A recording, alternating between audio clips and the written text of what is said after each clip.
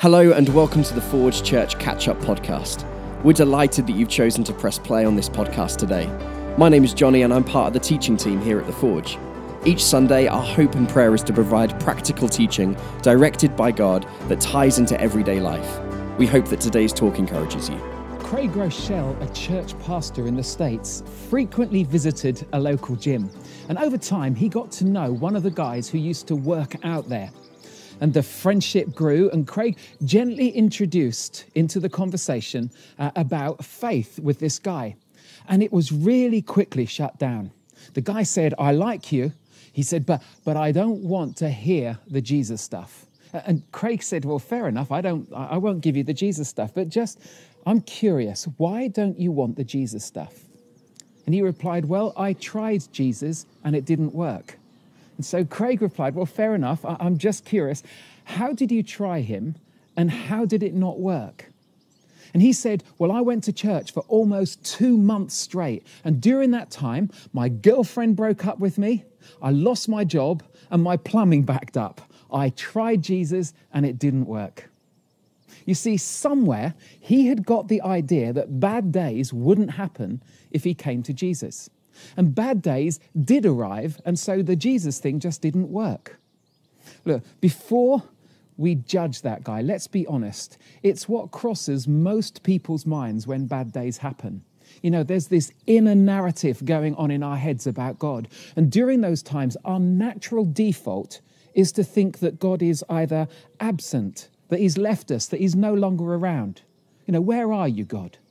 Or that he's apathetic, that he's no longer interested in us. I mean, why aren't you sorting this, God? Or perhaps we think that he's angry, that he's decided to punish us for some reason. And maybe we can think of lots of reasons why he'd want to be doing that. You know, many people have walked away from faith because they listened to that default setting.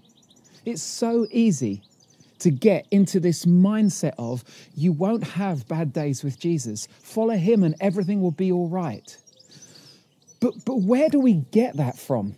Well, it's based on God loving us, having a plan for our lives, wanting us to live life to the full, and all of that is true. So we conclude that he'll protect us and he'll work things so that we're immune from heartache and pain and fear, which is not true. Now, I'm going to give you some disappointing news now. Are you ready for it? Jesus never said you won't have bad days.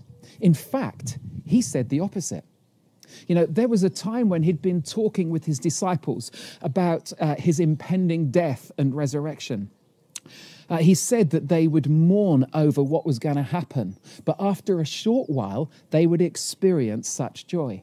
And at the end of this conversation he had with his disciples, Jesus said this, "I have told you these things so that in me you may have peace.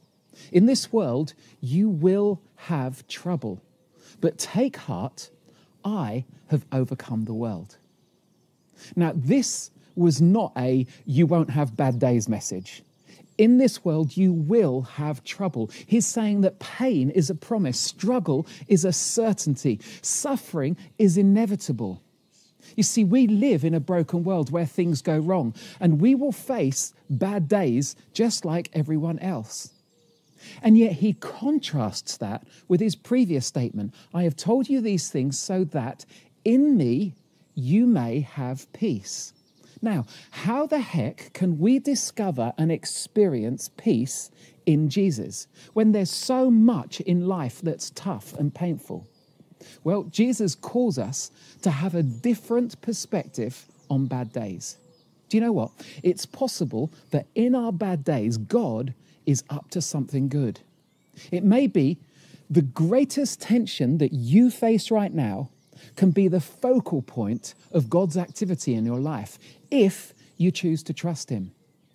Now, for some of you watching, you're in the middle of some pretty bad days. Maybe you're isolated and lonely, or you've lost your job, or you're struggling financially or hurt emotionally.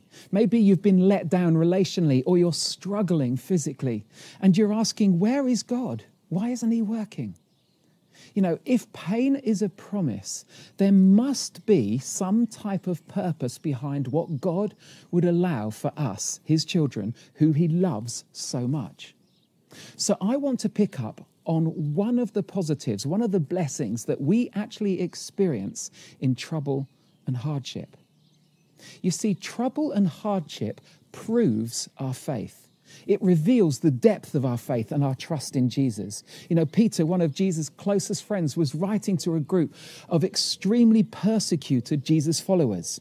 You know, around the year of 60 to 65, Emperor Nero was persecuting Christians in a way that is hard for us to get our minds around. You know, he would take animal skins off dead animals. He would put the skin around the body of a Christian, sew them into it, and then release wild dogs to attack these Christians, and then watch and cheer as the dogs would eat the Christians alive.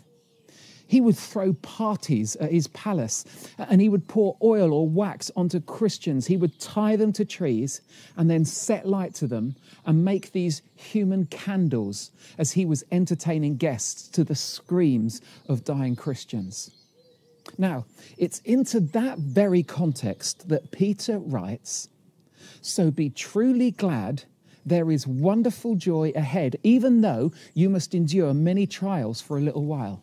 These trials will show that your faith is genuine."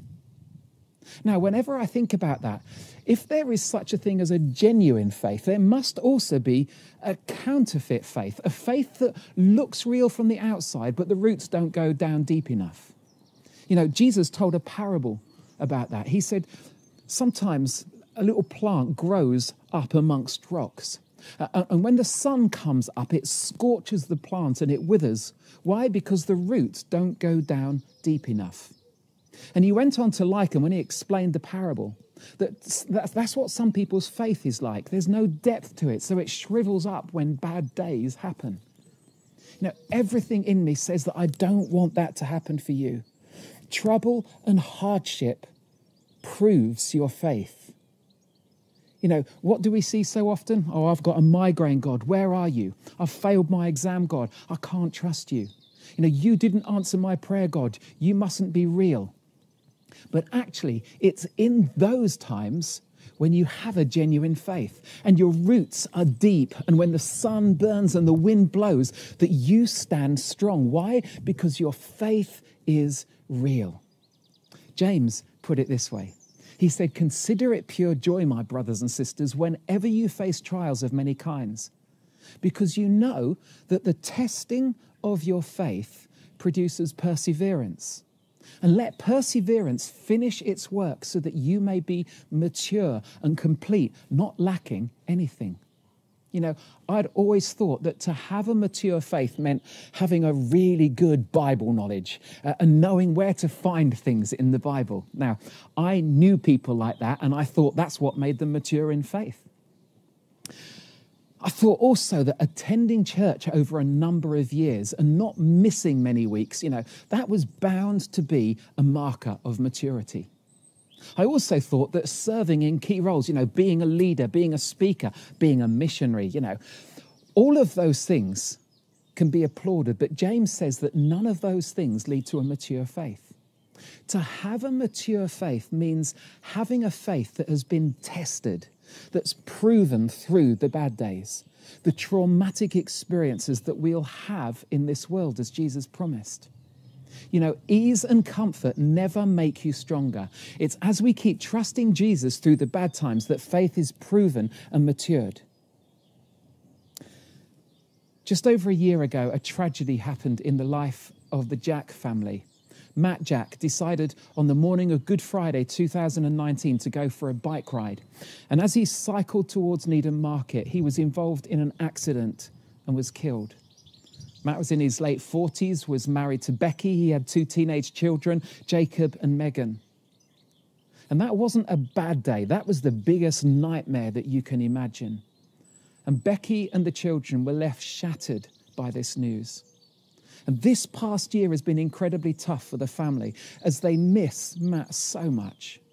And Becky's faith, well, we'd asked if she would share something of her faith through the grief and loss she still feels so intensely. And this is what Becky said. I know that God is good because he gave us Matt. And though Matt is gone from us too suddenly and too soon, I know that because of Jesus, he is safe in heaven.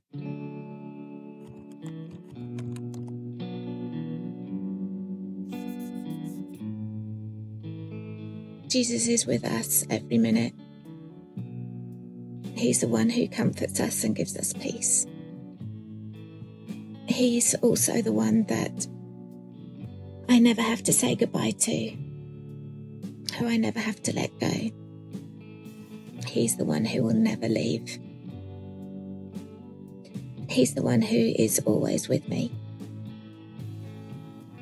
He's the one who has good plans still for me and good plans for Jake and Megan.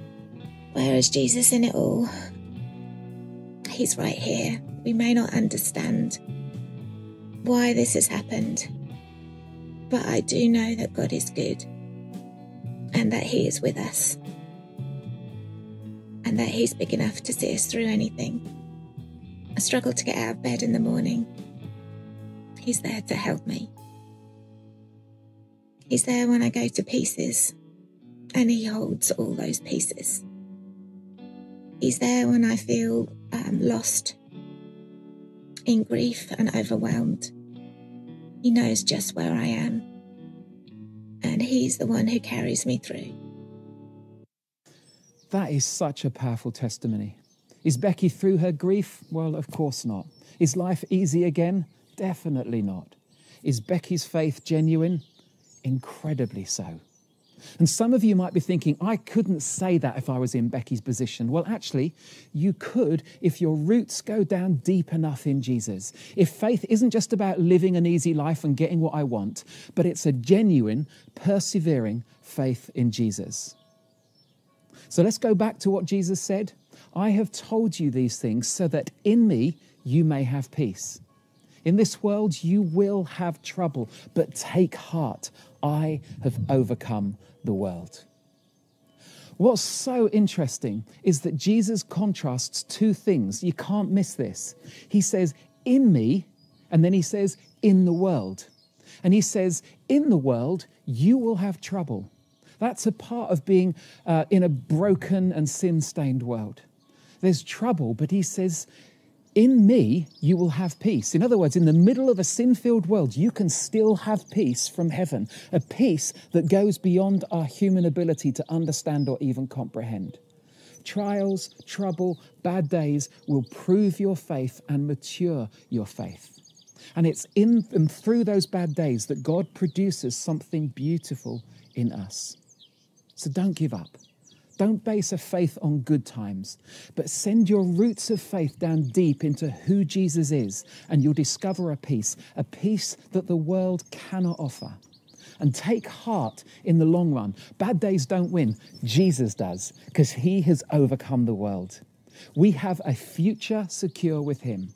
So don't give up in these tough times and allow God to do his amazing work in you. And the great news is that in him, we have peace.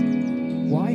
Because he's with us in our bad days. He's present in our storms. And there's another in the fire standing right next to us. That's all for this week.